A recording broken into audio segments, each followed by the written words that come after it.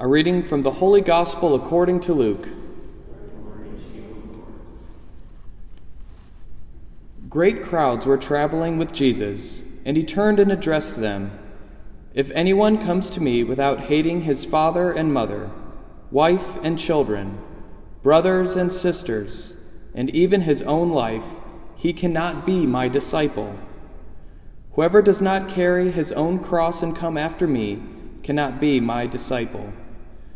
Which of you, wishing to construct a tower, does not first sit down and calculate the cost to see if there is enough for its completion? Otherwise, after laying the foundation and finding himself unable to finish the work, the onlookers should laugh at him and say, "This one began to build, but did not have the resources to finish." Or what king marching into battle would not first sit down and decide whether with 10,000 troops he can successfully oppose another king advancing upon him with 20,000 troops? But if not, while he is still far away, he will send a delegation to ask for peace terms. In the same way, every one of you who does not renounce all his possessions cannot be my disciple. The Gospel of the Lord. Praise to you, Lord Jesus Christ. Well, this morning, we obviously don't have any answers, right? And not just because we don't know who our next president is going to be this morning, but because if it was President Trump or President Biden, we still don't have the answers that people are generally looking for in their lives, deep down in their souls. But us, we have the answers. In our gospel today, we hear about those that start building without calculating the cost.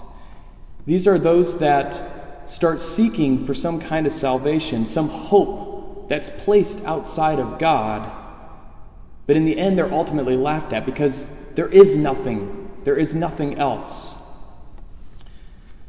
Not politics, not anything else.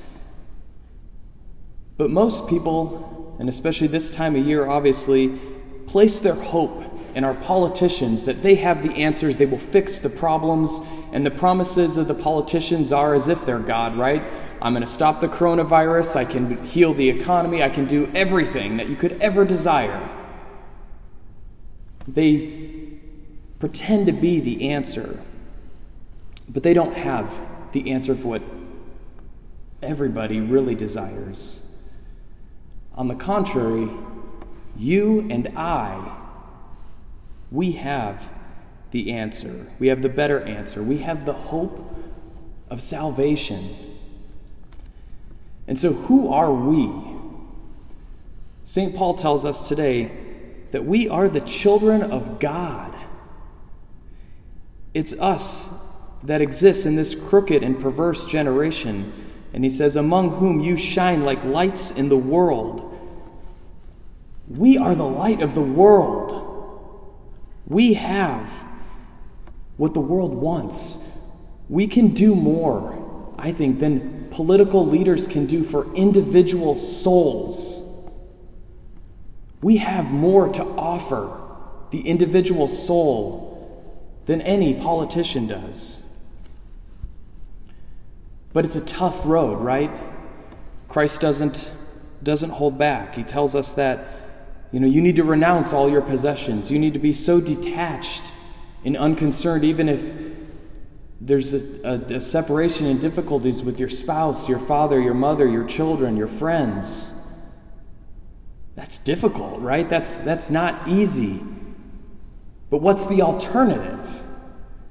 Any alternative is building something that can't be finished, because we can't get to salvation outside of God.